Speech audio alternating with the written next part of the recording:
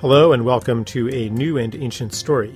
This is a podcast, a series of conversations, interviews, and occasionally speeches dedicated to the transformation of self and society. The basic idea is that we are moving from a story of separation to a new story, new for the dominant culture at least, of interbeing. What that means will become apparent as you listen to this series. We explore things like technology, spirituality, agriculture, healing, economics, politics, ecology, relationships, education. Pretty much everything that is undergoing a transition today as our old story nears collapse. If you want to engage these ideas more deeply, you can come to our website, charleseisenstein.net. I would like to start this morning's conversation with Charles about economy, because the world is obsessed with economy. And actually it's not even what they call the economy is not even economy. It is mononomy or moneynomy or finesonomy or something else. The eco and nomy words are very beautiful. And the same word comes to ecology, economy and ecology. And eco in Greek is home. So ecos, home. In the wisdom of Greek philosophers, home is not only where you live with your bedroom and bathroom and kitchen and so on and garden, but the entire planet is our home. And the management, nomos means management, so the management of our planet home is economy. But in our modern language, when chancellors and prime ministers and Bank of England and all those people talk about economy, they don't mean about our planet home. They mean money management, finance. When they say economic growth, they don't mean growth in economy. The trees are growing, let's have more trees growing, and let's have more food growing, and let's have more flowers growing, and let's have more all the things which really manage the home. They don't mean that. The economic growth, they mean money supply and money growth. So they have completely distorted the true meaning of the word economy. I was invited to speak at the London School of Economics. And I said to them, do you teach ecology? They, oh, no, we don't teach ecology. We are a school of economics. I said, ecology means knowledge of planet home. Logos, logic, logistics, knowledge. So are you teaching your students to manage something which they don't know? How are you going to manage something you don't know? So you should change the name of your college, university, from LSE to LSEE, London School of Ecology and Economics. Without knowing your ecology, you can't manage your economy. But they don't mean ecology or economy in true meaning of the word. They mean just money management, business management. But when Charles wrote his book on sacred economy, he means really economy, which is the ecos, the planet home, the earth home, and how we live on this planet, in this planet home, harmoniously and happily and constructively and creatively, so that we don't destroy it in the name of economy.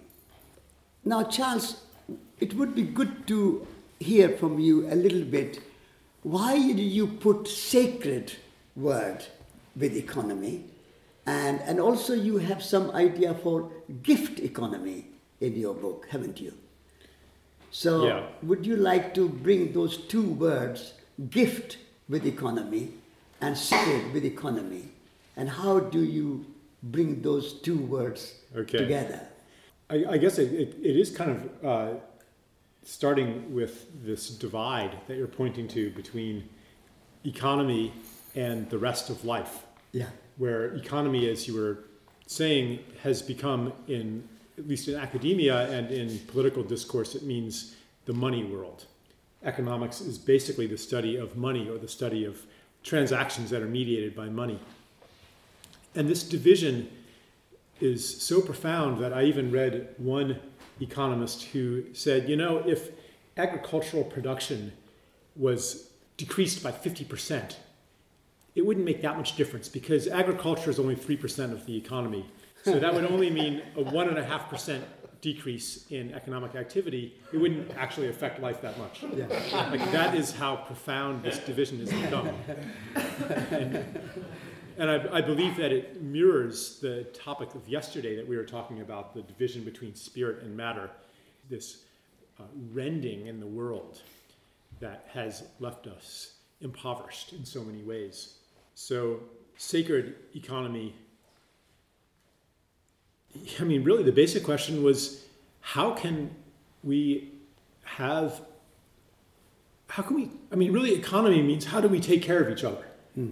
Could you explain the meaning of the word sacred? What does the sacred word mean? Well, it's not well understood, the meaning of the word. And again, to reprise the theme from yesterday, I hesitate to try to define sacred at the risk of making it into less than what it is. Yeah. But one thing is for sure, the way that the economy works today is not sacred. Yeah. That film we saw yesterday, you ask, well, why are they wrecking the land of these beautiful people? Why are they building those pipelines? It comes down to economy. It's not that the pipeline companies are so enamored of pipelines and they think they're so beautiful that we're just going to do this. It's rooted in international finance, foreign exchange, the need of Malaysia to generate foreign exchange to meet debt obligations, et cetera, et cetera. It's just, and every single problem I looked at on this planet came down to that. Yes. So I'm like, well, why should it be that way? Why should money be this engine for destruction when, in fact, money is nothing but a story?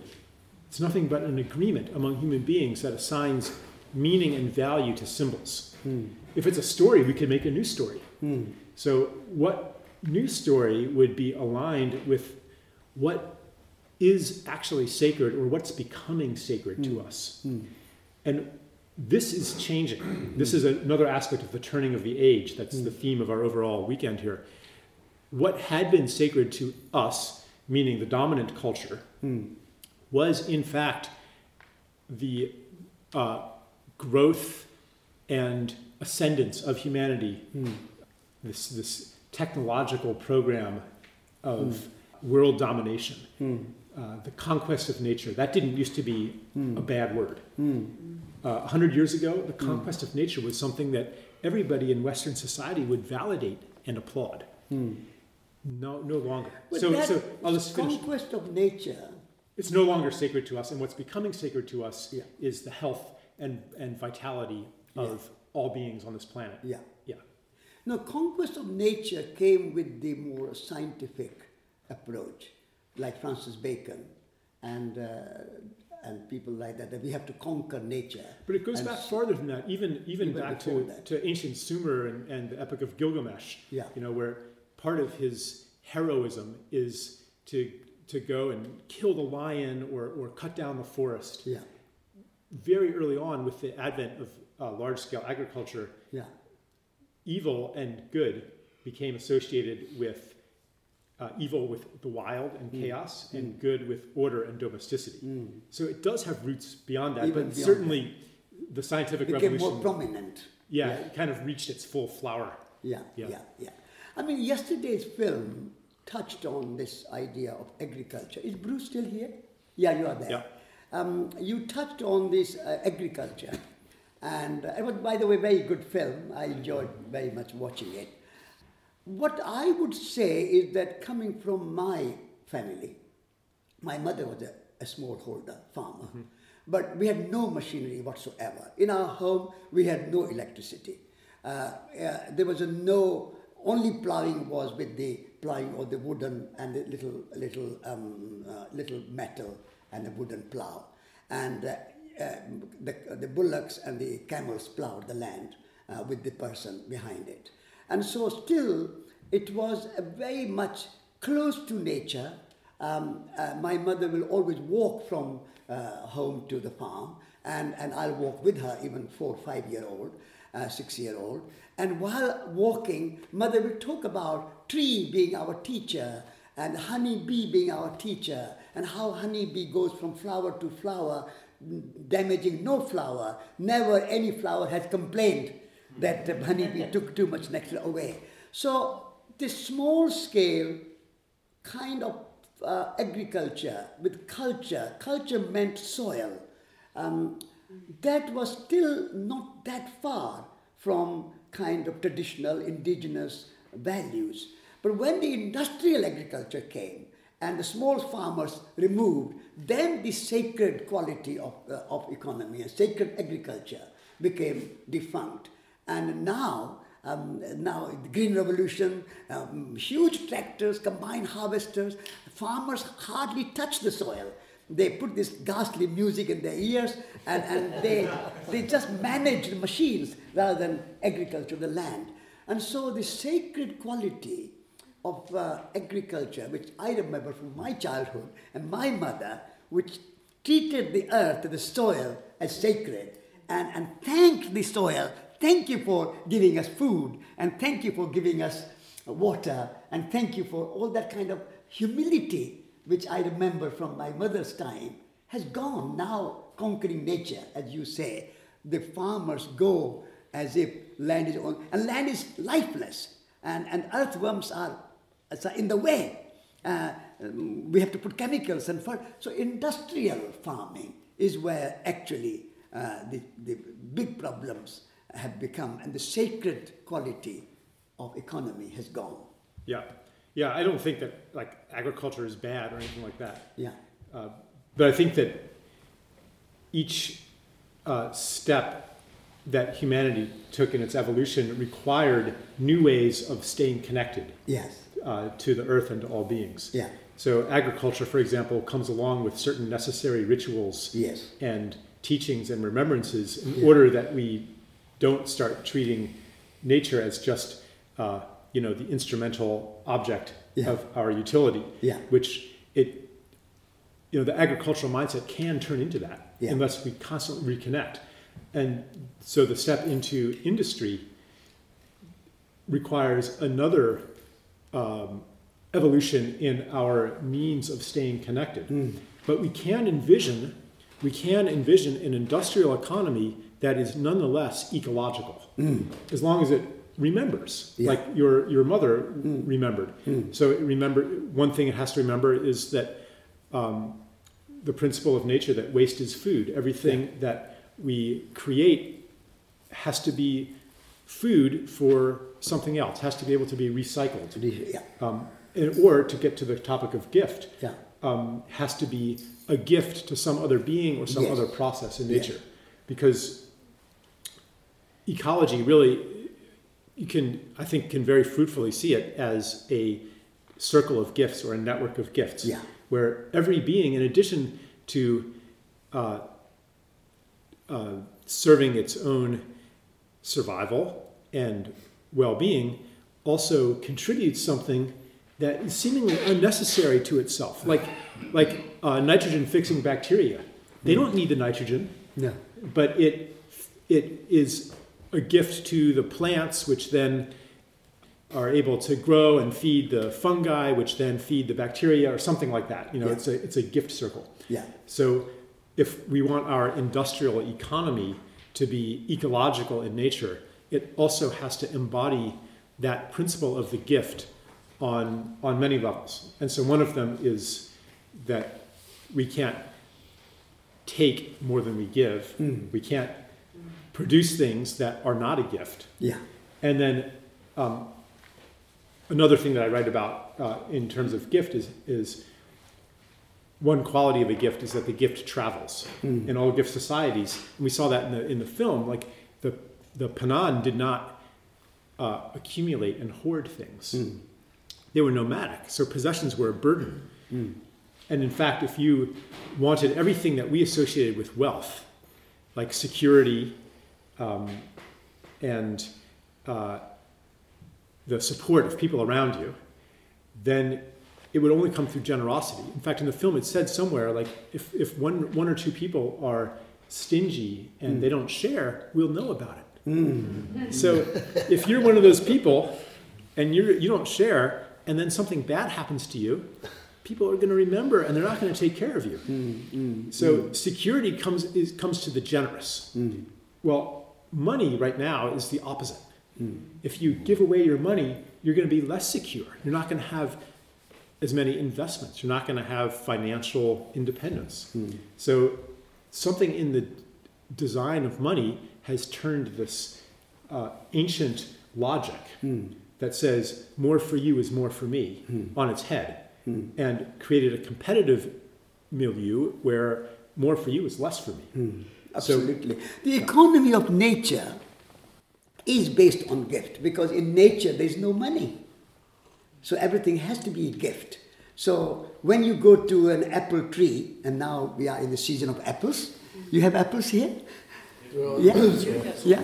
In Devon and Somerset, Mossy, in Somerset there are lots of apples. In Devon, in my garden, we have 15 apple trees. Now, if you go to an apple tree, they don't ask you, have you come with your Visa card? It's a gift. And gift also non-discriminate. Apple tree will not discriminate against anyone, whether you are a sinner or a saint, whether you are rich or poor, whether you are black or white. Gift economy of apple tree and all nature is unlimited and unconditional and non-discriminatory gift. That's an economy of nature. Economy of nature is always, and also not sell. Apple tree will not eat its own apple. It's always giving. Of course, when apples rot in the soil, it becomes soil, and then soil may, so that's a gift moving. Right. Soil may nourish the apple tree, but apple tree will not eat its own apple. It's gift to the animals, the humans, the bees, the wasps, anyone. Earthworms, we think earthworms are, but for a gardener, like I am a gardener, and for me, earthworms are precious. 6 tons of soil is turned by one earthworm a month. No. That's a scientific fact. 6 tons. 6 tons of soil is turned by one earthworm a month. And they are giving that gift to me. I don't have to dig and dig. Earthworms are working for me day and night without asking me for any wages. And so that's a gift economy. So economy of nature is gift economy. And if you look at anything, but we have created a society in which everything has been valued in monetary terms. Everything has to be put how much it costs in money terms. And now, Charles, even the environmentalists are coming to this idea that we should put monetary value in what is called ecological services or something? Ecosystem services. Ecosystem services. I think there's a kind of mistaken attitude, and I want to know your view on it, because if you start to put monetary value on air and water and the rainforest and a kind of natural gifts which we have been given in a gift economy, if we say how much money it will save or how much money it will cost if you destroy rainforest, that's the wrong way to look at nature. Yeah. I think the intention is good. You know, the idea behind ecosystem services is that right now, if you pollute, if you destroy biodiversity, if you emit carbon, then that creates costs to other people that you don't pay. Yeah. Well, that's not fair. No. So if you want to align financial self-interest with the common good, those costs then should be internalized. Mm-hmm. That's the logic behind ecosystem services. Mm-hmm. So you should have to pay to pollute. You should have to pay an amount that makes it no longer profitable to do that. So the basic logic is that The problem is that we have not measured and quantified and monetized enough. But if we monetize and quantify and measure everything, then we will be able to have a perfectly rational, optimum society, optimum economy. The problem, though, lies in, and this is again one of the themes of yesterday, one of the deep assumptions underneath that is that everything can be quantified and measured, and that we have the capability of figuring out exactly how valuable everything is and what the long-term effects of, say, pollution or ecosystem destruction are. So according to our current state of knowledge, say we value a certain wetlands at 50 billion pounds. And we say, in the past, you could have destroyed that wetlands without paying a cost, but we're going to make it 50 billion pounds. Okay. That means that if you could make 60 billion pounds from strip mining it and paving it over and building a shopping mall there, then you should do it, because it was only worth 50 billion pounds before. And now you're making 60 billion. Right. And guess who is going to make the valuation of 50 billion pounds? It's going to be the guy who's going to make 60 billion pounds from paving it over. Or, that's simplistic. Actually, it's going to be the set of social processes and values and worldviews and perspectives that also motivate the shopping mall entrepreneur. Like it's a certain way of viewing the world that devalues and misunderstands the intricacy and sacredness of ecology. But when you say intention is good, I challenge that. I think intention itself is wrong, because when you say that wetland is $50 billion worth, your intention is that nature is valued only in terms of its use to humans. Yeah. Nature has no intrinsic value.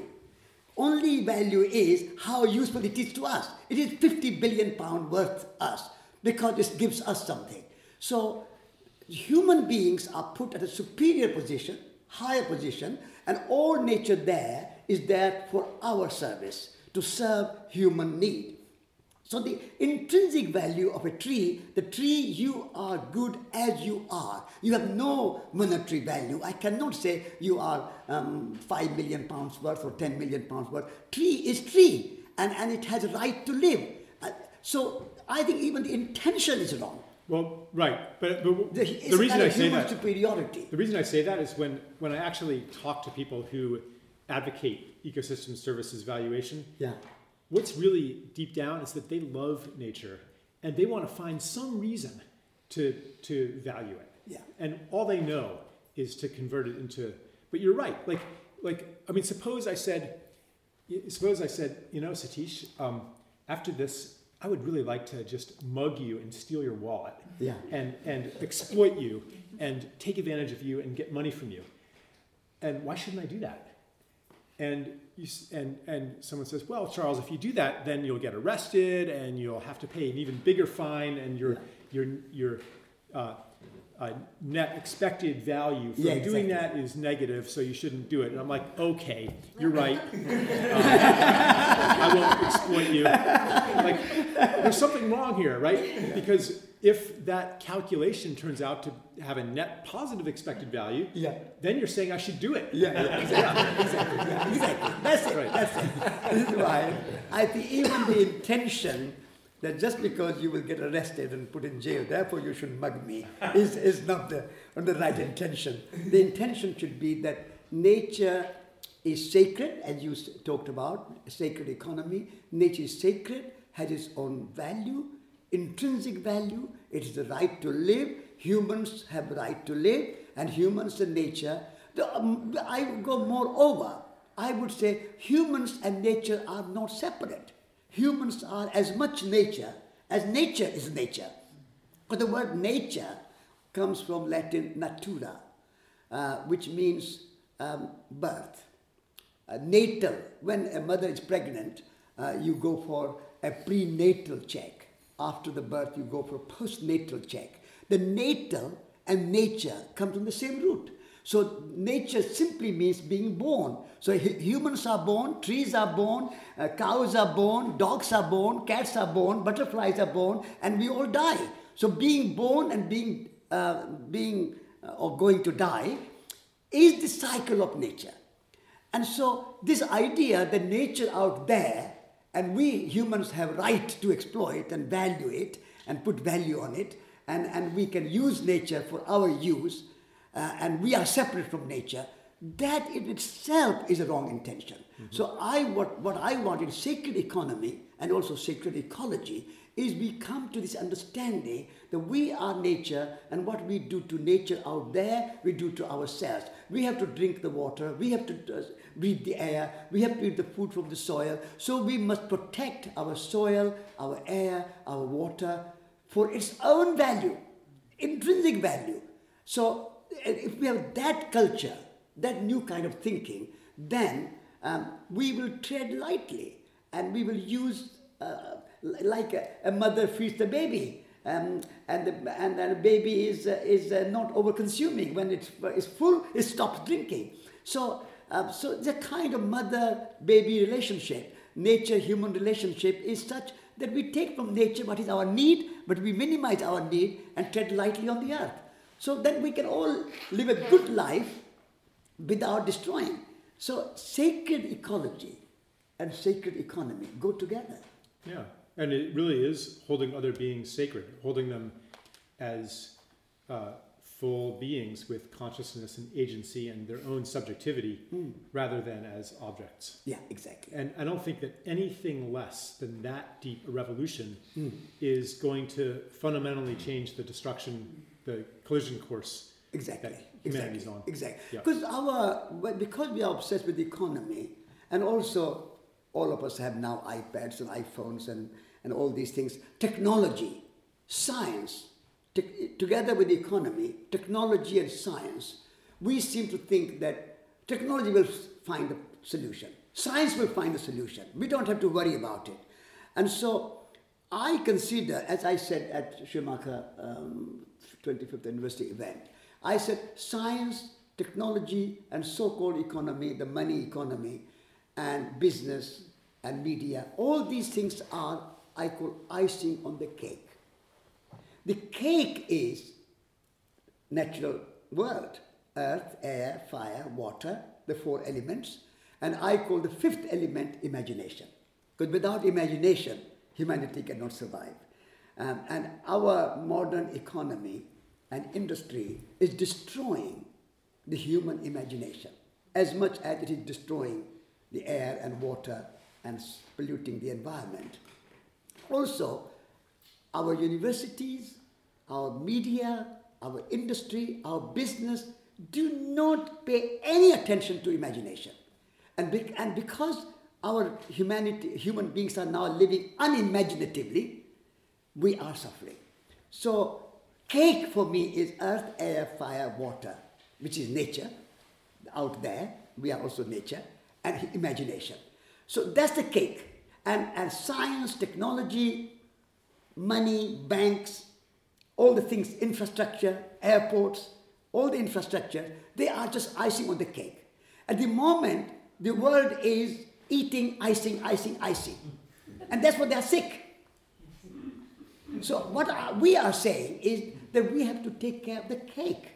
We have to take care of our basic elements of earth, air, fire, water, which is nature, and imagination, which is human spirit and human nature. If we can have a place like this to bring these sacred ideas back into the mainstream dialogue and not push aside some eccentric Charles and Satish and Rupert and Jill and a few Bruce and a few eccentrics talking about these ideas. But because if we just eat icing, how long can you survive? It's ultimately the economy means earth, air, fire, water, and imagination. Yeah. Maybe I'll tease out one little thread in there. So we've it's obvious how the money system that we call the economy depletes the earth of its health and goodness and depletes society of community. We talked even yesterday about how music has become something that was once co-created and become a consumer product. In a way, the same things happen to imagination, where the proliferation of first television, first cinema and television, and then video games and virtual reality and all of these immersive experiences are kind of a substitute for especially what children had done before, creating worlds of their own imagination, having adventures outside. Now these adventures, now the kids are not allowed outside even.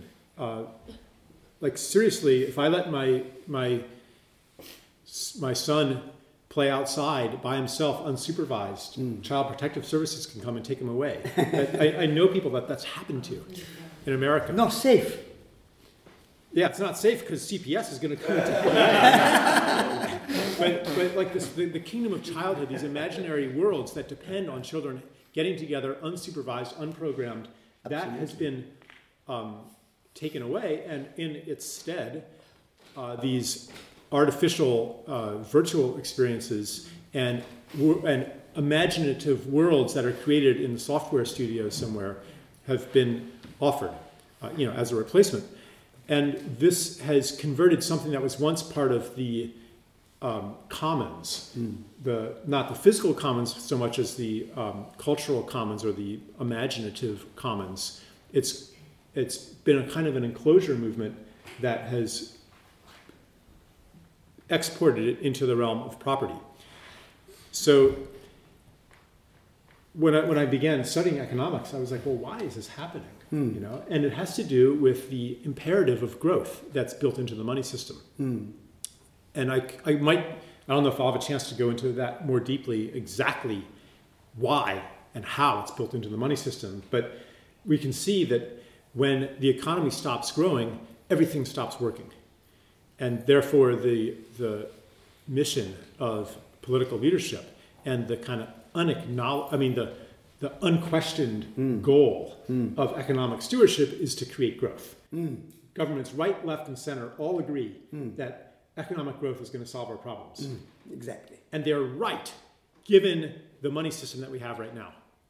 And you can see the global financial crisis right now is fundamentally a crisis of growth. To get more growth, you can keep it going a little while longer if you open up fracking and Arctic drilling and you can do some things to keep it going for a little while longer. But unless you believe that infinite growth is possible on a finite planet, at some point you're going to reach a turning point, a point where no matter how hard you try, you cannot maintain growth. And what does growth mean? For a mainstream economist, growth means the increase in the amount of goods and services exchanged for money. Right? Exactly. Like you were saying. Yeah. When trees grow, when the ecosystem becomes more diverse, that doesn't count as growth. No, it doesn't count. Yeah. Only when imagination is turned into product, when childcare is turned into a product, when cooking is turned into a product, when trees are turned into a product. That's what growth is. Because that's what can accommodate more bank lending anyway. If I cook at home for my family, that's not part of economy. Right. But if I go and work in a restaurant and make that food into a commodity to sell, then it becomes part of economy. Right. So economy is only when it's a money exchange. This is why I think we have to reclaim the word economy and have its true meaning restored. Because what they are talking about is not economy. It's money-nomy. Money-nomy. And so, but imagination, this economy, and I want to hear more from you about this economy, this industrial economy or the money economy, is actually the enemy of imagination. Because you are required to work in BP or Walmart or Tesco or these thousands and thousands of employees, 20,000, 50,000 employees. They are not required to use any real imagination to create something from human spirit and from your heart, from your soul, because you are in a system, and that you have to just follow that bureaucracy, that system, that so that system will lead to more economic growth. So you are part of that chain. You cannot be an imaginative, creative, soulful, compassionate, a kind of poetic, an artistic person working in a BP or Walmart or Tesco. So the industrial system is the enemy of imagination. Whereas William Blake says that nature is imagination itself. Blake was the kind of poet of imagination, and all poets are imagination. So when you are working in nature, you can relate to nature with your own poetic and artistic imagination. So we have to challenge the industrial system, which is destroying our imagination. Yeah, for that I would kind of draw on Lewis Mumford. Yeah, okay. Who,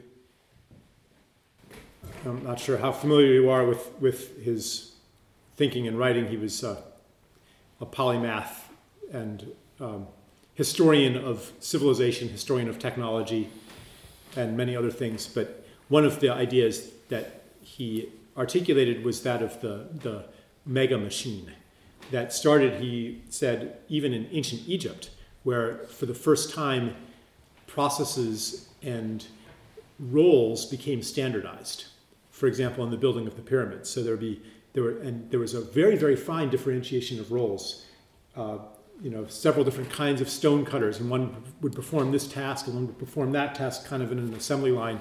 And so this original machine was composed of human parts. And then he looks at history as the replacement of these human parts with mechanical substitutes until one person almost could build a pyramid by himself because all of these other roles have been mechanized. But the template for industrial society was created back in the days of the megalithic builders. So the suppression of imagination you're talking about comes very much through the standardization of functions that happens in an economy with a high degree of division of labor. Now that standardization, which renders the components generic, is deeply related to the growth and the domination of money. Mass production. Right, mass production. It's inextricably linked with money, which is the very essence of standardization. There's nothing more generic than a unit of currency. Absolutely. Whereas commodities, that's a step toward this absolute standardization and annihilation of difference, annihilation of quality. Right? Commodity is the only relevant features of a commodity are whether or not it meets the specifications. It's the things that can be measured and quantified. If your iron ingots, for example, meet certain standards of purity and weight, then they count. And any difference between the two iron ingots that is not encompassed by those specifications, like their shape could be a little bit different maybe, or the iron could have come from a different mine. Maybe one of them is more ecologically damaging than the other one. That doesn't matter, right? It's only this finite set of standard measurements. So a commodity is a step toward the obliteration of imagination. Yes. But money is the final step. Yeah. Because 2 pounds, if they're a banknote, they're still different, but the differences between the 2 pounds, the 2 pound notes, which could be a different serial number or something like that, or maybe one of them is a different, slightly, worn or something, that is completely inconsequential. You don't care what serial number your 10-pound note has. And when it becomes electronic money, which 97% of all money is today, then there is not even a difference in the serial number. They're completely identical. So so money is kind of the end point of the obliteration of the uniqueness and relatedness of all things. And to get back to sacredness, I think that the sacred ultimately comes down to uniqueness and relatedness. If I see you as just a member of a category, then you're not unique. You're not, and your relationships are not visible. Yeah. But to see you as a sacred being, I have to appreciate that. Yeah. And you mentioned 97% of money is electronic. There may be large percentage of that money is not related to any goods or services. They are just going around the world, chasing money, chasing more money. And the money is making more money. So your stocks and shares, today your stock might be worth 100 million, and tomorrow it might be 50 million, and day after tomorrow it might be 150 million or 2 million. So it's the money is making money just in our kind of illusion rather than reality. But you mentioned Louis Mumford, which if you have not heard of him, he's worth kind of reading and pursuing, because he was a kind of prophet of a very holistic ecological thinking. But the other person who is familiar to you, who is very similar to Louis Mumford, is William Morris. And William Morris, Louis Mumford was in the United States, wasn't he? Yeah. Whereas William Morris is our own indigenous prophet of arts and crafts movement. And he said, he was very keen on beauty. With imagination, you produce beauty. When you lose imagination, you have mass production and no beauty. And so, but he also said that making something with your hands has also intrinsic value. You don't necessarily only make something because you need it. Yes, you use it, but the process of making, process of a pottery making or furniture making or a building house or making something is a kind of, while you are making a pot or designing a tapestry or making a painting or making a furniture like this chair, you are also making your soul. You are making yourself. William Morris says that making, but the word poet comes from making. The poet is not the person who puts beautiful words on a page. Poet is the one who can make something with imagination. And so that's why the poiesis, the word poiesis, autopoiesis, self-making. And so if you look, I mean, you can say, oh, we can't go back to William Morris. We are in the 21st century. We have to go with Steve Jobs and all the other kind of prophets of our time. But I think that if we want to create a sacred economy and a sacred ecology and create a more harmonious world where all this kind of ill health, cancer, depression, family breakdown, communities breakdown, if we want to tackle all these problems, I think somebody like William Morris and John Ruskin is the other great writer in British history. And people of that kind can be, it's not going backward. I think we have to bring them to our time and moving forward, by which making and celebrating the making and making something beautiful, something useful. My mother used to say, she was, I think, ahead of William Morris. She used to say, make something which is three things at the same time. It should be beautiful, it should be useful, and it should be durable. And I call that in English my mother's BUD principle, B-U-D, beautiful, useful, durable. My mother's BUD principle. So make something which is beautiful, like William Morris said, don't have anything in your house that you don't believe to be beautiful and useful at the same time. He also said that. They were very similar, although they did not know each other. So I would say that imagination can be manifested through your hands. Using our hands, we have to, and I think the universities and school system is making humans useless. You come out of the universities and you cannot build a house, you cannot grow food, you don't know gardening, you don't know cooking, you don't know how to mend something, nothing. You can use your two thumbs with your iPad or a computer, but nothing else. People want jobs behind a desk or behind a computer, but everything must be made by machine. Therefore, our soul is starving. This is why soul society comes in. A human soul is starving because we are deprived of this creative, imaginative, poetic process of engagement with making something, building a house, making a painting. We don't have time for singing. So I said to our friends that sing this morning. That's a kind of making. You are making music.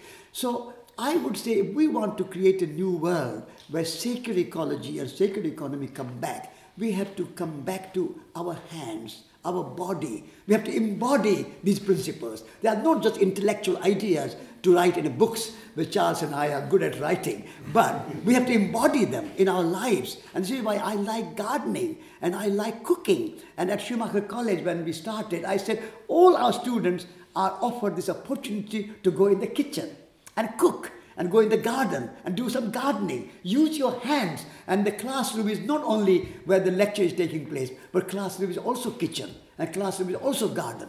So I think William Morris would be a very good comparative to Louis Mumford, a very good person to refer to.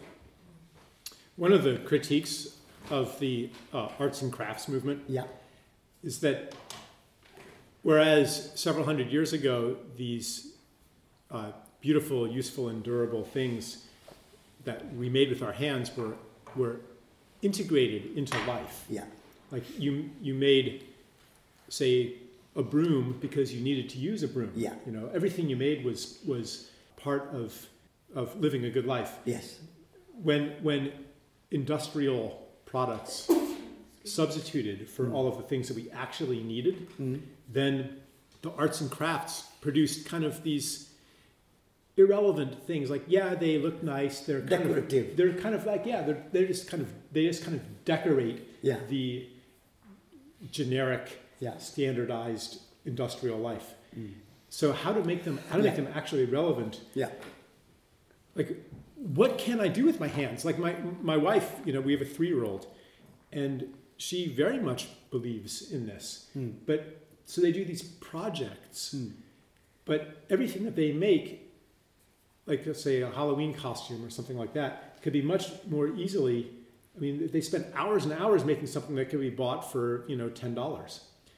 So the alienation that we have from the embodied, hands-on world is partly baked into the system. Yeah. It's a product of the system. Yeah. And one way that I resolve this, in my own experience, is that, in fact, the mass-produced things don't meet all of our needs. Like you were saying, there's still an emptiness in the soul when we're surrounded by things that are all the same, that are all standard, or that are at best different permutations of the same standard components. Our hunger for beauty, for real beauty, is unmet. And so I come to a place like this. There's something deeply nourishing and satisfying about this environment. It's not just like there's this pattern on the ceiling and if I put this on my ceiling at home, then that would satisfy that need. No, because it would be totally out of place there. In fact, if you recreated this building almost anywhere else, it would be an affectation. It would be a fetish almost. But here it's real because it's in a context of, 18th century English high society and this whole historical lineage, and it kind of makes sense for it to be here. To have a gilt mirror there. I mean, anywhere else, a gilt mirror, are you kidding me? Like, it would be completely out of place. Out of place, yeah. So this coming back into embodiment is inseparable from the matrix of relationships that you're embedded in. Yeah. And Absolutely. so you could say that to re-immerse ourselves in that matrix of relationships and reclaim. It's not about sometimes people look at the title of my book and they think that it's about abolishing money. And it's not. It's about reclaiming many aspects of life from money.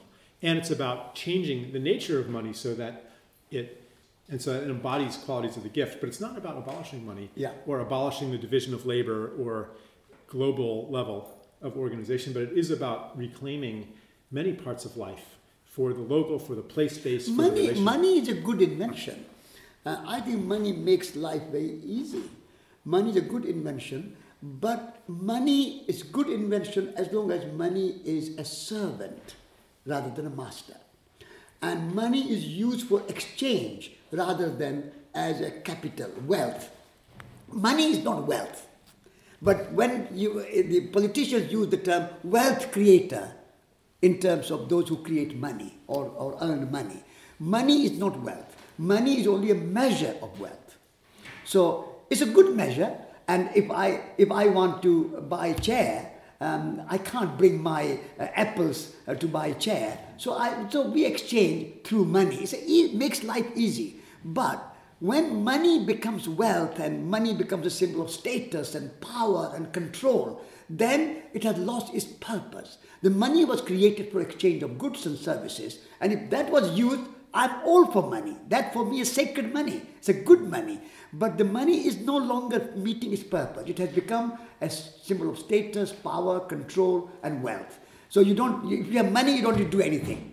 But I think even if you have money, you need to cook, you need to garden, you need to make. Mughal emperors in India never took any money from the treasury. There was no salary. They made caps, embroidery on the cap, and they sold the cap in the market. And from the income they created, the emperor of India was making caps for his living, never took money from the treasury. So prime minister and presidents of the world should do gardening and cooking and making things, and not just kind of make wars and go to Iraq and all those sort of things, because they have so much time, what to do? They can't make gardening, can't do cooking.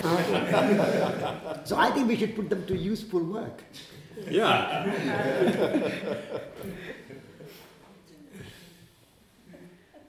So maybe we should have a little break. Yeah. Sure. And then we can open for discussions and questions from you. Yeah, so we're just open to whatever questions or hot topics are on your minds. Yeah? Yes. Satish, I was just wondering, in terms of being an influencer with your knowledge, and actually both of you, I mean, you've got access to, I should imagine, quite high-powered people, or people who are in positions of power in terms of the influence they have, maybe in education, this and the other. And while I love having these amazing gatherings, it's just hard to know sometimes whether any of that information is being preached to the converted, or if there are ways of that these messages are being heard by people who can actually bring something out there that affects the masses of people who are in this cloud of mass production and don't want anything else. So how to influence the mainstream? Well, yes, yeah. And is that something that is happening and impossible? Yeah. Maybe. I do not have influence among people who are in positions of power. A lot of people, well, I don't know how many actually, but I often get emails or communication from people who were in positions of power and dropped out. They used to work for a hedge fund, they used to be on Wall Street, they used to be in politics, they used to be a CEO, and then they dropped out and they've become interested in my work. But people who are still in the old story, as I sometimes call it, it's almost like I'm in a different universe. However, their universe is disintegrating.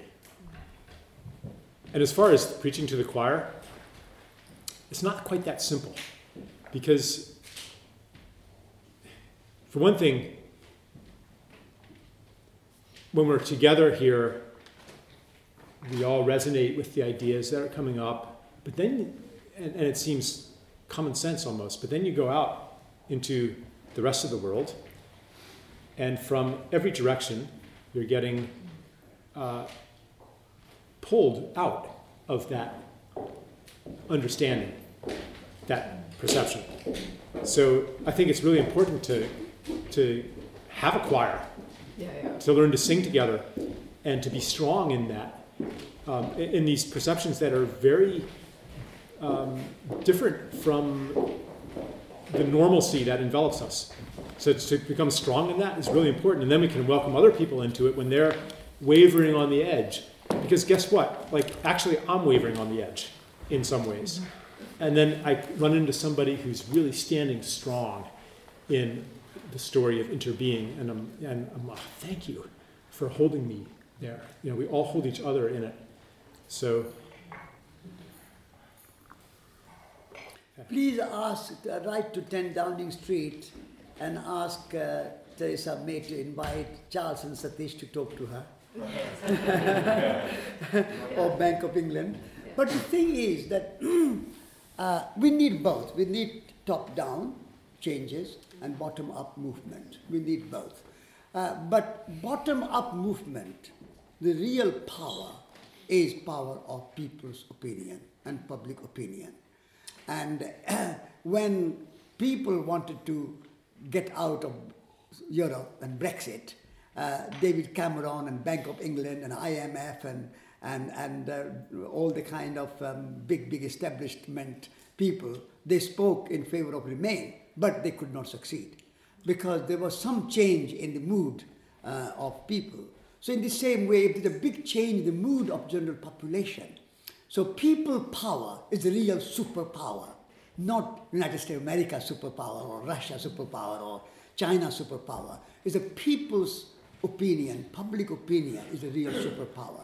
So the work of Charles and myself and Resurgence and Schumacher College and all those things is to create that kind of people power and people's opinion in favor of ecology, sacred economy, living different kind of lifestyle, which is good but not wasteful. Only thing we want from the mainstream society is do not create pollution of earth, air, fire, water, and do not waste. The economy of nature is without waste, as Charles said. If we can sort of learn from nature and create economy without waste, then do what you like. There's nothing to stop. As long as you guarantee there will be no waste and no pollution, you can do anything. So people power is the most important. And I think now a little bit of change even happening. I think 190 nations coming together in Paris to acknowledging that climate is I want to ask Charles about climate change. Climate change is a big issue and we have to address it. And humans are responsible for changing the climate. That's a big admission by the mainstream that we are responsible for creating this chaos and climate and global warming. This accepted, and many scientists are coming around. And also, if you see renewable energy, when I started Resurgence editing, not one single windmill was producing energy in Britain. Not one solar panel was producing energy in Britain at that time, in 1973. In just 43 years now, 24% of energy in Britain is produced through renewable sources. That's a huge change. And that change come not because of government, not because of Bank of England. It has come because people have started to change their thinking. And then government sometimes helps with subsidies or tax break or something. So that's a help. So I would say go for changing people's view and mood and opinion. And when people demand, and politicians will say, oh, there are votes in green. Even David Cameron said, vote blue, get green. He thought there was a vote in it, but he didn't stick with it. So if politicians will see that there are votes in sacred economy, green economy, renewable energy, kind of organic farming, all these things which are more benign to environment, more kind of good for the health of people. When they say, national health is breaking down because of so many ill people. Why we have so many ill people? Because we don't live healthy life. So if we lived healthy life at a grassroots level, so our work is more at the grassroots level. But if you can get us into Bank of England and 10 Downing Street, try. I'll be happy to go and talk to talk to the parliamentarians if they invite me. That seems like there's some academia, the educators, they're all very picking up. No, this is what I was saying to Rory. I was saying to Rory that this place it's a kind of prestigious place, very comfortable place, beautiful location. This is the place where you can bring politicians, academics, artists, business leaders, financiers, hedge funders, whatever they are. Invite them here. They will pay you and make this place a big center for discussion, for change, for conversation about new paradigm. So this is a kind of big challenge. I was speaking with Rodi about this, because you need places like this. Otherwise, in a small place, these wealthy and powerful people won't come. They think it's not comfortable enough. But this is a comfortable place. They can come and talk about future of humanity and future of the earth. Yes, your question? Yes, no, I just, it was part of that question, but I thank you for this morning, because that was so interesting. And I think there is that the people movement coming, that's very important, and also the governments, everything, but also on the small solutions.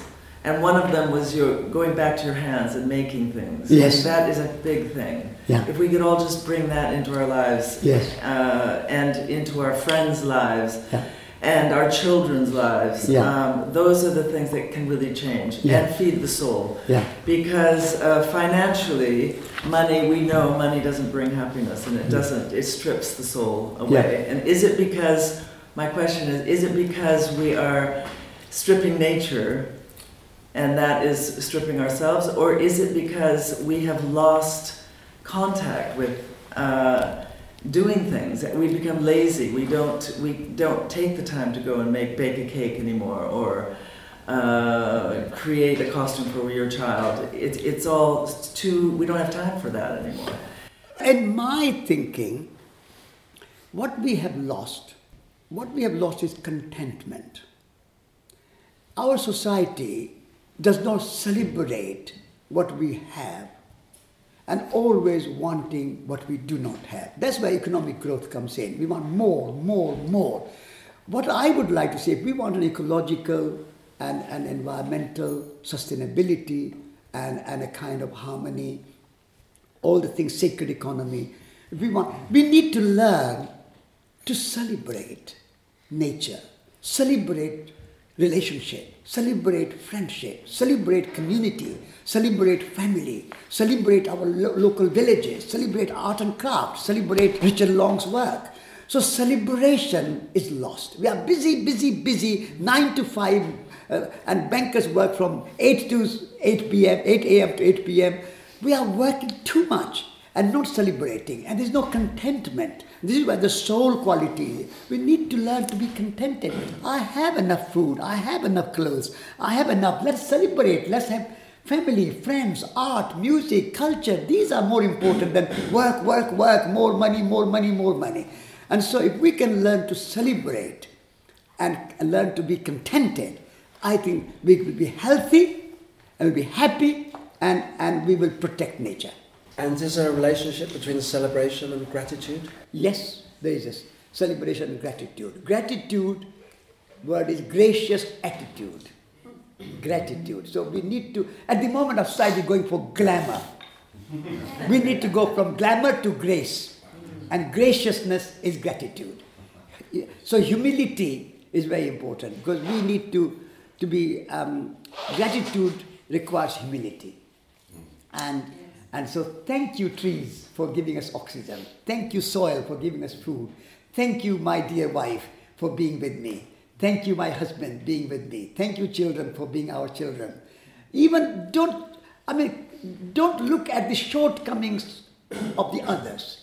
In gratitude, you have to look at not at the shortcomings of your husband, wife, children, parents, neighbors, friends, but look at the good side and exaggerate it, kind of like a focusing on it, like magnify it and minimize the shortcoming. That is a gratitude. But when you sit in judgment and tell people, oh, you are no good, and you are doing this, and you are doing a small thing, we exaggerate bad things. And big, good things, we ignore. So I think gratitude requires that appreciation, that graciousness. That's why humility is also important in gratitude. I'd like to add something to this. One of the seldom questioned assumptions of the story of separation that says that we're a separate self in a world of other selves and a world of other is that any change, any improvement is something that you accomplish by changing yourself through intention and will. So, for example, Satish is talking about the importance of gratitude. So the programming of the separate self says, okay, I'm going to strive to be more grateful. I'm going to strive to be more humble. I'm going to strive to be less lazy. I'm going to strive. It's all something that can become an accomplishment. That if you achieve, then you get credit for it. And if you fail at it, you feel defeated. And you feel that you've failed. But what if all of this is a delusion? What if gratitude comes from the experience of being, the experience of generosity, the experience of being gifted? What if self-acceptance comes from being deeply accepted by a community? What if humility comes through being humbled and shown the truth? What if surrender comes through being surrendered, from reaching the end of your resources and giving up because you can't do it anymore? What if all of the virtues that we wish to cultivate come to us as gifts? I think that laziness, for example, is a symptom and not a cause of our situation. It is a symptom of being defeated. I think greed is a symptom of insecurity. And I think that contentment comes from relationship, comes from being richly held in a web of relationship, of community, relationship with people, and relationship with nature. It comes from intimacy. When we have that, contentment is effortless. Like the film we saw last night, those people are content because they are at home in the universe. They're held in a web of relationship that is very, very strong. So when we don't have that, we're fighting against the stream. And you might come away from this very inspired by Satish, by the contentment that he radiates. And you're like, I'm going to do that too. I'm going to focus on the positive and minimize the negative, and I'm not going to complain anymore. And you might be very sincere in wanting to bring this into your life. But then you get back into the context of modern life, and the old habits come back, because the old habits are reinforced by the context of modern life. And they're even, you could say, the inner echo or the projection of, for example, economic insecurity. We have a setup where if you're the nice guy, you finish last. If somebody else gets there first, they get the job and not you. So if I don't get the job, I say, thank goodness I don't have to do it. I mean, again, I guess what I'm saying is yes. So what you are saying is that it has to be unself-conscious. Is that what you are saying? It has to be very natural. I guess I want effortless. Yeah. I'm not offering a prescription. No. You know, and that's one of the other seldom questioned assumptions of our way of thinking, is that the answer or the resolution is going to come because somebody comes along and says, here's how to do it, and provides the correct answer. Yeah. School teaches us that the goal of life is to provide the correct answer. What I'm saying, Charles, is that you are human. We are humans. Being human means to be humble.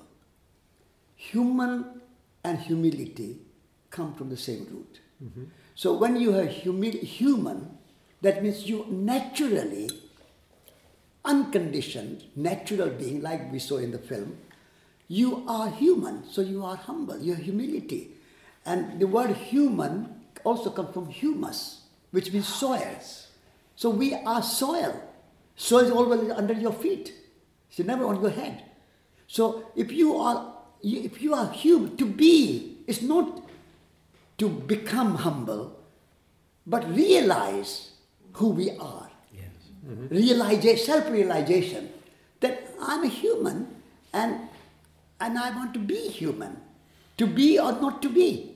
Do you want to be a human or not to be a human? At the moment, we are not being human. That's all I'm saying. So gratitude, celebration come from humility, and humility is our natural state. Although in soil, humus, which is also humility and human, soil also has weeds. Soil also has thorns. We are also human, and so our humanity also has a bit of fear, a bit of anger, a bit of this and that, and so on. And that's a kind of always journey that we have to make. We have to always be aware, mindful, that this is my anger, how I deal with it. This is my fear, how I deal with it. Be human, be mindful, be self-aware, and say, I'm not only anger and fear, I'm also compassion and kindness and generosity and love. And I love flowers. That's my human nature. I love man, I love women. I love my children. I love my mother. That's my natural being. I don't have to pretend that I'm trying to become loving. You don't have to do that. You are. Just realize that being human is also to be humble and kind and compassionate. But sometimes also I get angry. I have to accept. I have to embrace my imperfections. So I'm not asking people to be perfect, but asking, don't forget your true nature. It's also humble and compassionate. That's all I'm saying. You don't have to grasp it. Yeah. You don't have to grasp humility. You are that. Realize it. And maybe to gently cultivate it rather than the striving. I would find that helpful, especially the connection to soil, to gently cultivate these qualities. Thank you. Yes? That's right, okay. And you? I just wanted to say as well that in terms of what you said, Charles, about, it's very easy for us to see Satish and he's so contented in himself and for us to be inspired by that. But I think inherently in what you're saying, it's creating separation in itself by saying that we can't achieve that when we leave. And I think that it's really important that even if it's not perfect, that we take responsibility for ourselves in this turning of the age that we all so want to be.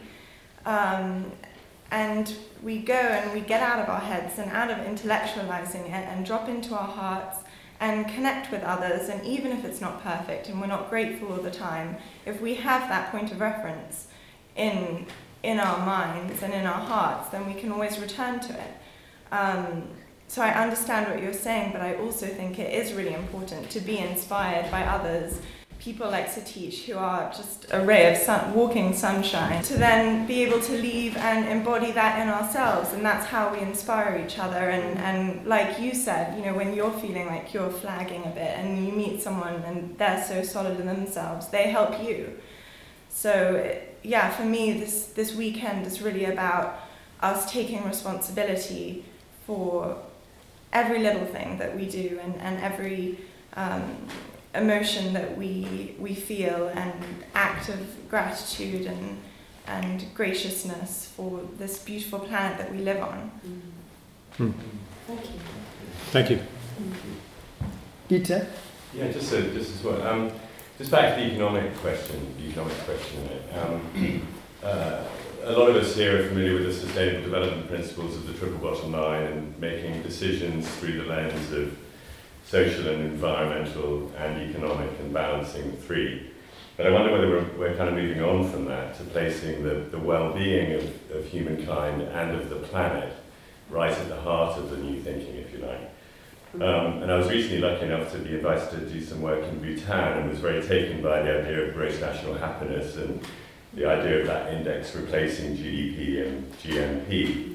And I wondered what you guys thought of that kind of principle. I'm not quite sure how effective it is. I didn't spend long enough to find out how authentically it was being translated into all of the governmental decisions and social, environmental and economic decisions. But I guess the question is, are we moving from that triple bottom line sustainable development thinking into a new paradigm thinking? But also do things like gross national happiness as a principle help with that? Yeah. Gross national happiness originated as kind of a quip by the king of Bhutan. Right. That we should talk about gross national happiness, not gross national product.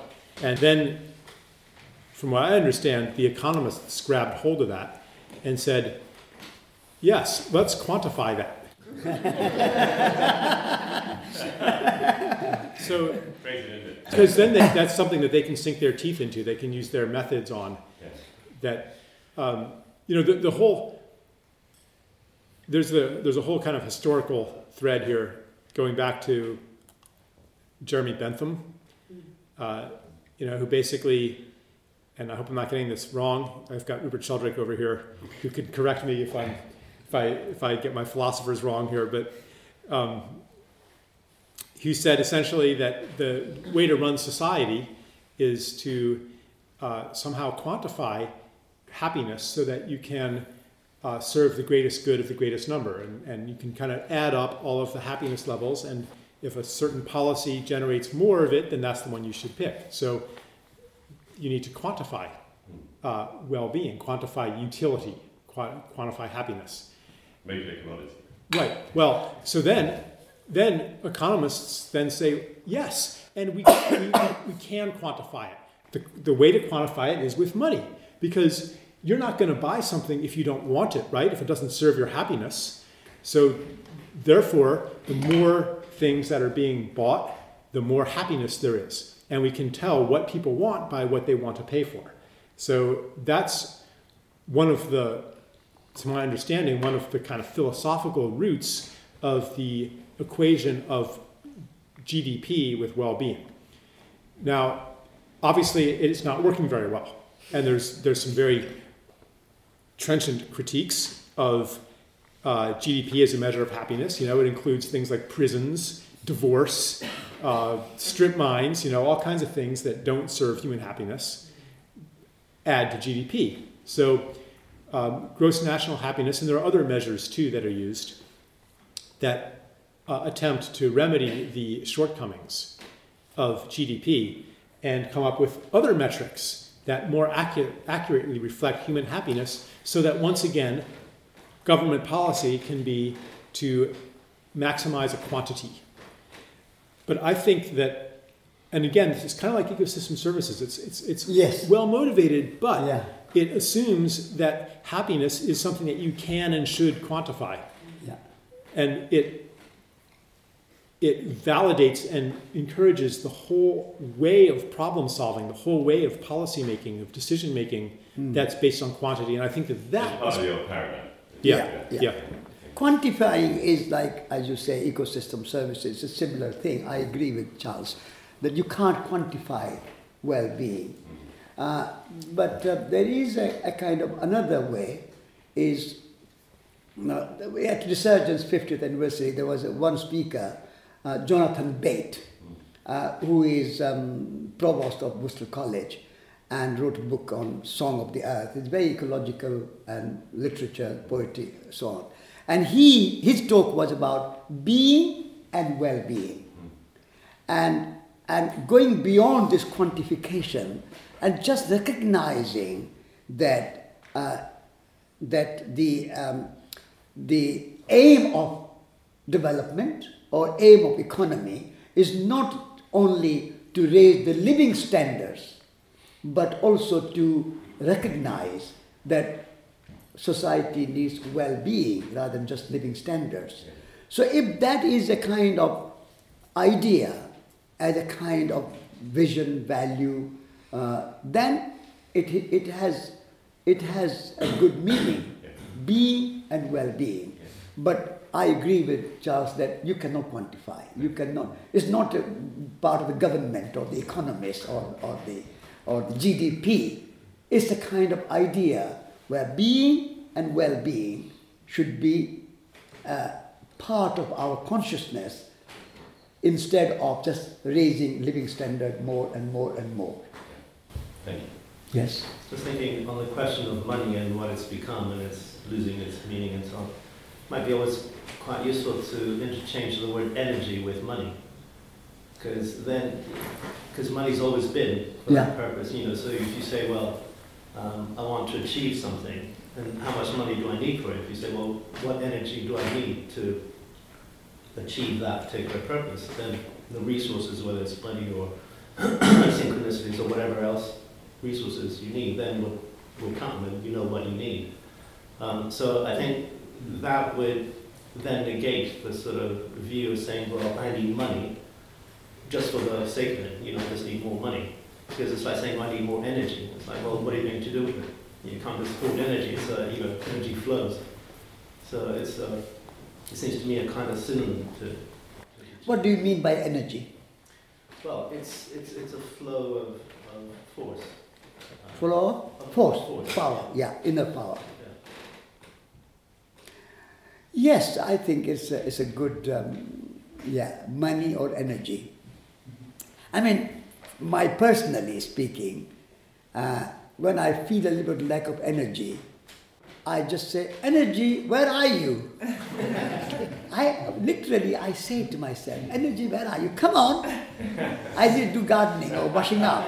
When you had a lunch and I feel a bit lethargic, I want to go to bed or something, or have a siesta, I said, energy, where are you? I need you to do washing up. So energy comes and does washing up for me, and I use my hand, but the energy using my hands to do the washing up.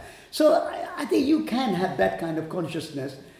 Energy is something which is very subtle, and it depends to some extent. Like yesterday, you interviewed Ian McGilchrist. That's a wonderful. I happen to know him. He came to Schumacher College to teach, and so right brain and left brain. So sometimes I say to my right brain, come on, where are you? Do this or do that. So energy is like that. There is a kind of within us, like mind and heart. Sometimes you have to call upon your heart to address a situation or to reflect on something. So energy, right brain, heart, these are subtle, unmeasurable, unquantifiable, but you can call upon them. Yes? Talking about money and our relationship with money, yes, and trying to reimagine that concept, and just thinking about almost continuing your 2 points and almost looking at when you spend money, it's almost like you're voting. You're empowering the person you're giving the money to. So if you look at it in that concept, we are actually a lot more powerful than we give ourselves credit for, because if we spend together, we can then shift the paradigm every day. Because obviously we wait 4 years to vote in a political system. It has a negligible amount of impact. But we spend money every single day. And if we spent collectively in an empowered, knowledgeable way, it would slowly shift, but in a real way, in a way that I actually feel is kind of potentially could create a change that we're all looking for. And it's just reimagining the pound, reimagining the dollar, something that we all have to varying. Revisioning and reimagining, yeah. Good. Yeah. The consumer choices can definitely have a big influence on the way that the economy works, but there's also a limit because your consumer choices are limited by the choices that are available to you. So for example, suppose that you wanted to buy a cell phone that wasn't made with rare earth minerals stripped from the Congo. As far as I know, there is not such a cell phone available. Or suppose I want to live where I live and not have an automobile. It's really impossible for me to do that. So we also, if we want to be able to make the choices that call to us, we also have to do things that change the environment that offers us the choices. It's a similar point to the one I was trying to make before, a bit clumsily, about it's not just up to us. Entirely. Really what I wanted is, really the message I want to say is go easy on yourself. If you find yourself unable to live up to these beautiful ideals, it's not because you weren't strong enough. It was perhaps because you didn't receive all that you needed to be in that state. And so to be very, when I realize that, then I feel forgiveness for myself. And when I realize that about other people, instead of judging them for being greedy, ignorant, racist Trump supporters, I seek to understand, what's the totality of circumstances that puts them in that state? And then to understand, if I were in that state, I would be just like you. So that's another one of these qualities that we aspire to, is forgiveness, which I think is also a symptom of something else. And as Satish was saying, actually it's a symptom of being in the truth, of seeing the truth. Because when you see why somebody did something, you understand, oh, that's why you were doing that, then forgiveness is natural. So again, to quote Satish, or to use the concept, this return to, it's really a return to humanity, a return to the soil, a return to human nature, that it's it's our natural motion. All things tend toward healing, toward wholeness. If you have a parking lot, a big sheet of concrete over the soil, you can, in order to keep it that way, you have to exert constant effort. Otherwise, cracks grass form, will come. Dandelions come up, grass, right? And then eventually it becomes beautiful again. So ugliness can only be maintained with great effort. Eventually you get tired. As our civilization is getting tired, eventually you give up. And finally then, the parking lot returns to the forest. Very good. Very good. Yes, please. Charles, what's your, so if you could describe your vision for post-transformational... Vision for? Vision for your sort of post-transformed, sacred economic world, how would it look? I think everybody has a pretty good idea of what it would look like. It would... I'm not sure if I want to go into the details of what an industrial economy looked like, where everything was designed for reusability. Today, that's kind of an afterthought. I have ideas about money and how to align it with gift so that it decays like everything else on the planet, so that it's no longer something that you can benefit by hoarding and keeping it. It takes quite some doing, though, to really lay these ideas out. So I'm not going to do that now. But I will say that, I wrote the book Sacred Economics, laying out this vision. But I want to say that I really don't know. And I think that what we're going to come to is not visible from where we're standing right now. And that we have to go through this phase of unknowing and bewilderment. And it's not going to be resolved by some smart guy among lots of other smart guys who comes up with the smartest idea and convinces everybody here's the mathematical perfection of the way the economy should look like. But that's not the way it's going to happen. It's going to be this emergent thing. And we just, from where we're standing now, all we can get are these glimpses of it. And we're like, wow, that's really beautiful. And the glimpses might come through personal experiences of sharing. When there is a temporary breakdown, like happens in a natural disaster, and people come out of their houses and out of their separate private lives, and it's not chaos and anarchy, the first thing that happens is people start taking care of each other. So that's maybe one of those glimpses of a more beautiful world. Very good. The thing is that William Morris wrote News from Nowhere, which is pretty utopian. And was it Thomas More who wrote Utopia? Thomas More. 500 years ago, that book was written, Utopia. So there is no such thing as utopia, really. Utopia means no place. Life is a process and emergent. So things are emerging, things will change, but we'll never have a time when we have solved all the problems. It would be a boring time if it was. It would be very boring if there were no problems facing humanity. It will always be certain, even at the time of Jesus Christ or the Buddha or Lao Tzu, there were problems. And there was no pollution of this kind which we have today, no population explosion as we have today, no fossil fuel problem as we have today. And yet, the Buddha taught about suffering. And we have to bring an end to suffering. So this is a kind of life evolves, changes, but there is no utopia. And it's a process of transformation all the time happening.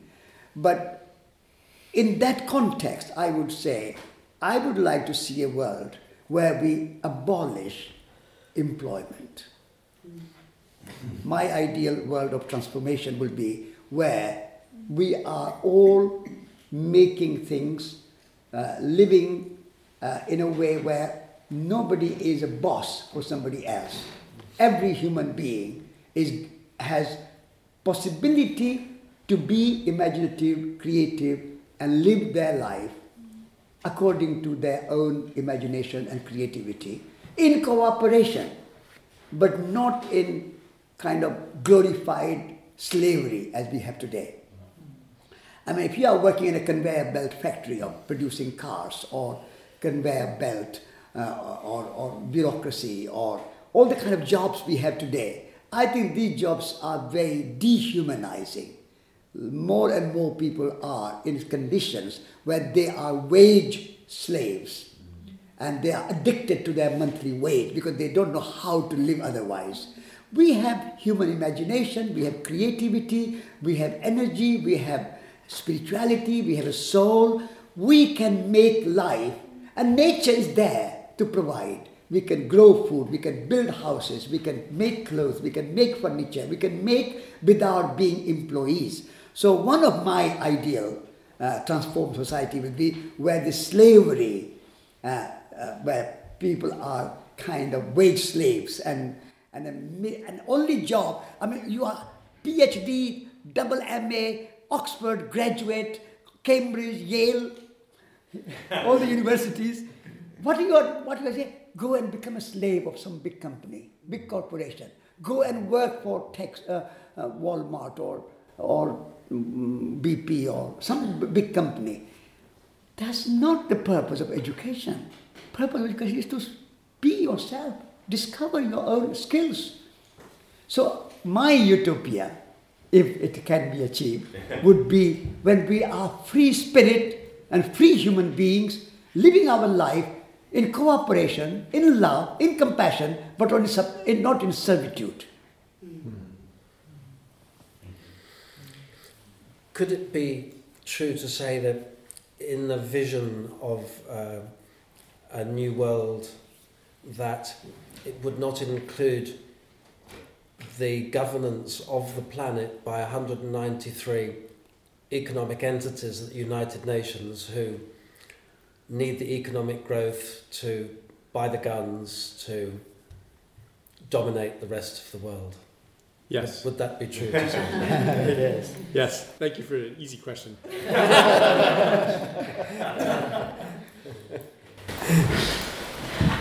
I just find the concept of monetising natural resources, I found that's quite an interesting discussion, because I think philosophically, spiritually, I'm absolutely with you. How can you put a value on a forest or a tree? But at the same time, if we're going to actually protect these things, would it not be a good idea to have that as an interim measure while the old story still has life in it? Are we reinforcing the old story by trying to combat it that way? But if we don't do that, are we going to be too late if we sit around and kind of wait for the old story to die. You know, how much more rainforest will be torn down before there is, mass economic collapse and we run out of fuel and have to do things a different way. I'm not sure where I stand on that. No one's saying to sit back and wait for the old machine to die. In fact, if you want the old machine to die faster, you have to deprive it of food. The food is anything that it can devour and convert into money. So if you can protect a rainforest or an indigenous culture or a watershed or anything, the fish in the ocean, the whales, you can prevent this from being converted into money, then you're depriving the machine of the food it needs for growth and hastening the transition, mitigating the severity of the crisis. Yeah. Because there's still some wealth that hasn't been untouched. As far as like the nitty-gritty of, as an interim measure, should we monetize ecosystem services? I think it's going to happen anyway. It's not the thing I'm active about. And I also think that it's because of the assumptions built into it, it's going to backfire. It always does. Well, not always, but very often does. Like, for example, the monetization of carbon that gives you carbon credit, like you saw in that film, those logs were stamped sustainable because there were certain measurable criteria, which can be cheated on, by the way, that qualify it as sustainable, but does it really have respect in it? No. And the same thing is happening with these palm oil plantations all over the world. In North Carolina, where I live, they're taking these swamp forests and making wood chips out of them, exporting the wood chips to power plants in the UK, which then burn them, and that counts as green because it's a renewable resource. So, I just don't think that we're going to have anything much different from what we have right now, coming from the same mentality that we're coming from. So, yeah. Very good. Yes. I don't know whether you talked about this yesterday, unfortunately I wasn't here, but all the time while we're talking, we keep using the same language that we use in the old story, and as linguists I always think it's so difficult to get out of that paradigm, that linguistic paradigm of saying we need to acquire this, or what do I need in order to get that. Sort of we're stuck in through our language and our thinking, and I think our language sort of informs the way we process information. Through this language we kind of hold ourselves back in that old story and in that old paradigm. I don't know whether you've addressed that. So what would be the new language you would use? How would you use it? Can you give one or two examples of new language? I think, as with so many other things, it's a matter of being aware, of just being aware. How I use my metaphors, or do I really need to talk about the new economy in the same way, using the same phrases and the same sort of ideas and ideologies that we used in the previous economy? Or could I think about it in a different way? Just being aware changes it already, I think. By being aware, you change. Yes. By being aware, you change. Is yes, that what you're saying? I think so. By being aware of, you spoke earlier about my anger. You have an anger inside you sometimes. Yeah. Being aware of your anger. Yes. And that you have it, and attending that anger makes it different. Different, yeah. So thinking about language and the way we use it. For instance, when we talk about relationships, we often use metaphors of war. Loads of people have written about that. You win an argument, and he fought back, and all of that. And as soon as we become aware of that, of our linguistic power, I think we can sort of hopefully change into something else. Okay, good point. What do you think, Charles? Language. Well, to a certain extent, English has some of those metaphysical assumptions that we talked about yesterday built into it, like objectivity. The word is, for example, assumes that there's an objective backdrop against which we can determine fact and fiction. And there are, very sophisticated critiques of this and alternatives. David Bohm famously came up with an alternative in which everything is essentially a verb, the Rio mode, he called it, in a somewhat impenetrable essay. It's one of these in the book, Wholeness in the Implicate Order. But and other languages are much less noun-centered. The more primitive the language is, usually the more it emphasizes process rather than being.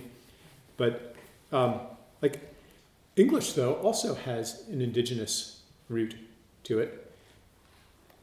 Not only that, when we communicate, it's not merely through the semantic content of our words, but it's also through the voice beneath the words, the cadence, the rhythm, the intonation. So we're communicating on multiple levels at once.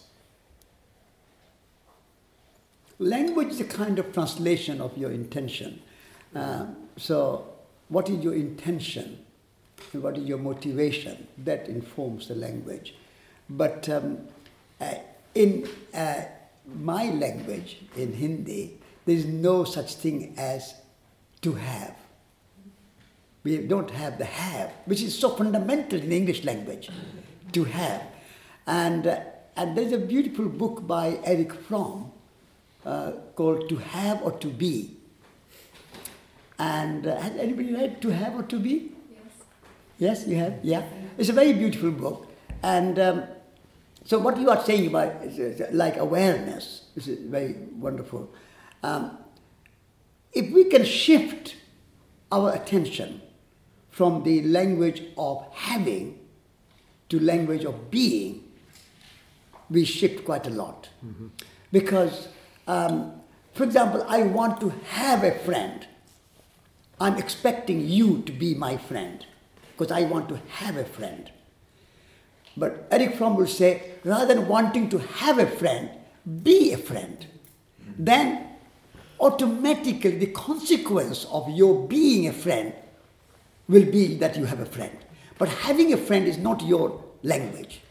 It's not in your vocabulary. Your vocabulary is, I will be a lover, not I want to have a lover. I want to be a husband, not I want to have a wife. So being is the language which Erich Fromm says is the key to our changing. When we have, I want to have money, I want to have a job, I want to have this, I want to have that. Having, possessing, that possessiveness, I want to have a wife, I want to have this and that. So that was one way of shifting our language from having to being. Can I give an example of that comes up for me is if I talk about my work. Yeah. There's a delusion built into that phrase, my work.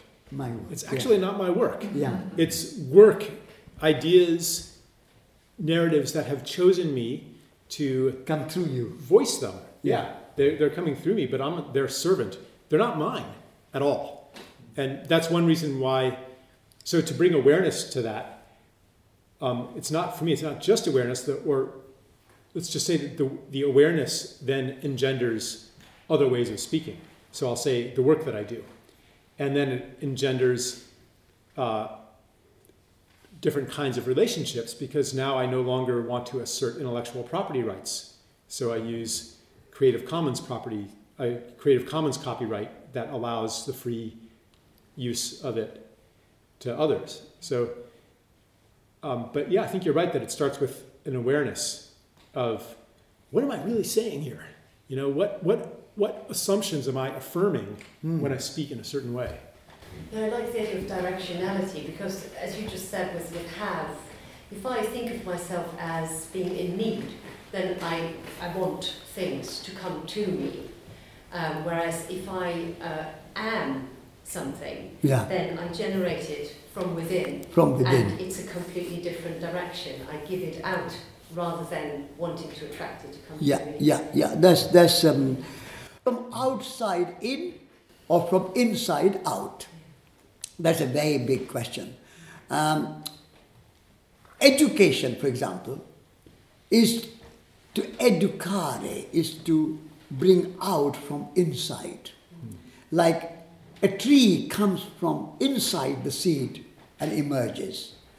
Whereas our modern way of thinking and language is to put from outside in. So in your go to school, your child is nothing, empty bucket or empty vessel. And the job of a teacher is to fill with information, knowledge, language, this and that. And so if we can, I think language is very important. You are absolutely right. If we can change our language, that will affect our consciousness, that will affect our way of thinking. And so development, for example. Development should come from inside out. You go to a village in Africa and say, oh, you don't have a school, we'll bring you a school. We don't have a road, we'll bring you a road. You don't have jobs, we'll bring you industry. That's from outside imposing development on people. Whereas, what do you have here? You have land.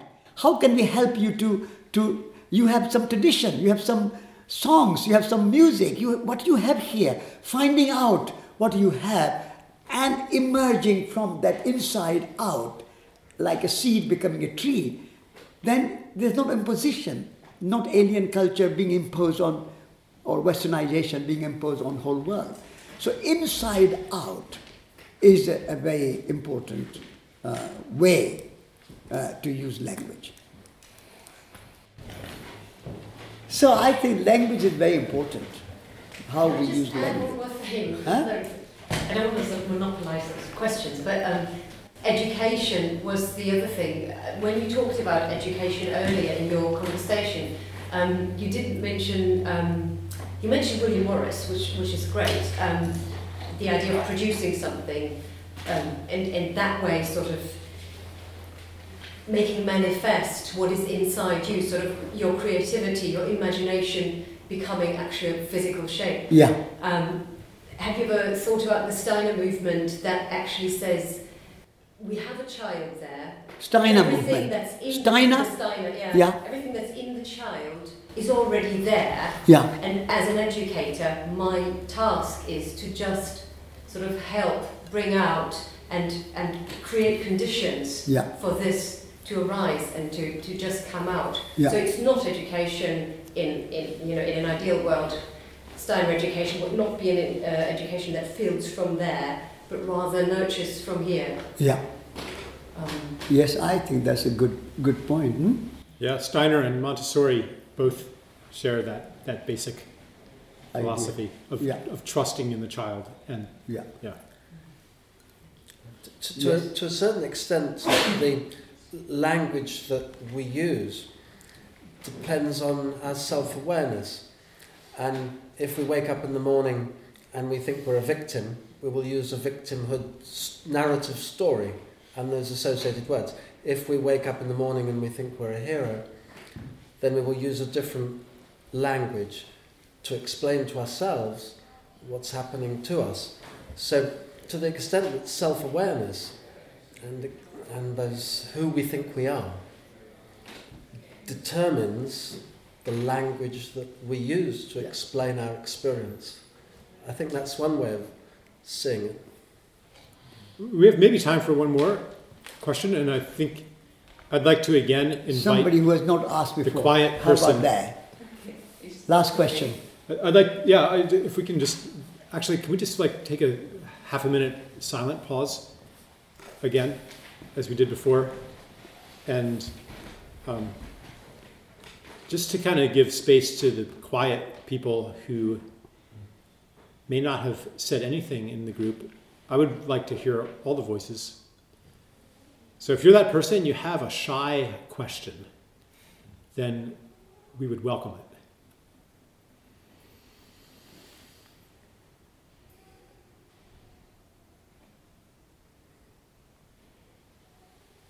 Yes, so any shy questions? There is a question, yes. Yeah, that might be me. To reach this new world or new reality, does it need to be linked to a big catastrophe or a big crash, or can it be a smooth transition? What do you think? So I didn't get the question, okay. to reach this new reality or the new world we're talking about? Yeah. Does it need to be linked to a big crash or catastrophe, or can it be a smooth transition? Okay. Well, in my life, really big changes don't happen without some kind of crash. I might see the need for the change in theory, like I gotta start doing this, I gotta stop doing that. But as long as the way I'm living still sort of works, I don't usually make that change. And I think that is true of societies as well. That said, what looks like a horrifying, scary crash from one side, once one has gone through that, it wasn't maybe that bad. And I think that, especially with this election coming up, I think that the United States can very soon go through a period of great turmoil and a collapse of much that has been familiar to us, a collapse of normal. But even if the entire financial system totally collapses, that doesn't change the amount of food that the earth can produce. It doesn't change the skills that human beings have. And once the social structures have disintegrated that maintain the status quo, like there's so much life that is waiting to burst forth. These technologies of reunion that I talked about yesterday, like the stuff with water, for example, even like all of these things that are marginal right now in agriculture, organic agriculture, permaculture, like contrary to the mainstream critics, these are not frivolities of the rich that could never feed the world. They can produce more food if people get their hands in the soil. So it's this a healed world, a more beautiful world is so close. So close. All we need is to stop. We need to stop doing what we're doing. But how does that happen? Maybe it happens when we reach the end of our ability to keep that pavement intact. Yeah. Charles is a Chinese scholar. No, I'm not. No? What are you, Chinese linguist? I used to be a translator of Chinese. But you know Chinese language? Yes. And in Chinese language, crisis and opportunity are spelled in a similar way. I have heard. I don't know Chinese. Wei Qi, isn't it? Well, the word "qi" is used in both the words for crisis and opportunity. That's true. That's it. It's one of those cliches that's actually true. That's it. So crisis, you are talking about collapse or crisis, is always an opportunity. So do not fear crisis. No need to fear crisis. Crisis is an opportunity. And do not fear the pain. Particularly, I can't say that to you, but mothers give birth. And that is a very painful life and death moment to give birth to a child. So giving birth to a new society is not going to be easy. And therefore, but mother, though she knows the pain, I mean, I'm speaking to you kind of only an observer, but mothers know the pain is there. And I've seen my wife giving birth to 2 children, so I have some experience, although I have not gone through myself. Maybe next life I will be a woman. So do not fear giving birth to a new paradigm, new worldview, new way of life. When you have a new marriage, I mean, Charles said his second wife, you want through crisis, and then you have a new marriage, and that could be a new opportunity. So we will dance with joy when there's a crisis and when there's a new birth for a new paradigm taking place. And as Charles said, I totally agree that human wisdom is not going to disappear with the with the collapse of banks or cities or industrial system. Human wisdom will remain. Imagination and poetry will remain. Land will always give you food. Cows will give milk. And the trees will give apples. And that will not going to collapse. So what will collapse is this kind of industrial system that we have built. And there'll be this is a kind of only a 200 years, 300 years old system. Humanity survived before the Industrial Revolution. And we were able to write poetry. Shakespeare was able to write plays without computers. So we will not have a time when there will be no Shakespeare writing plays and Milton writing poetry and Dante writing all those wonderful things. So there will always be a new Bible, a new Buddha. We have trust. We have trust in the future and no fear of crisis. There could be hardship, though.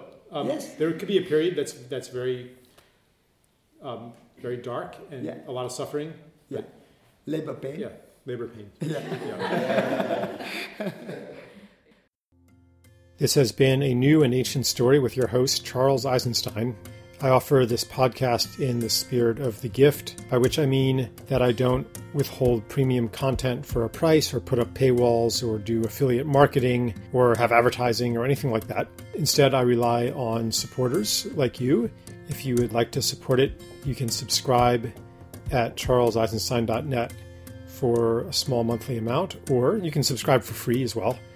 Either way, you get the same content, everything's the same, and you'll be notified every time a new podcast comes out.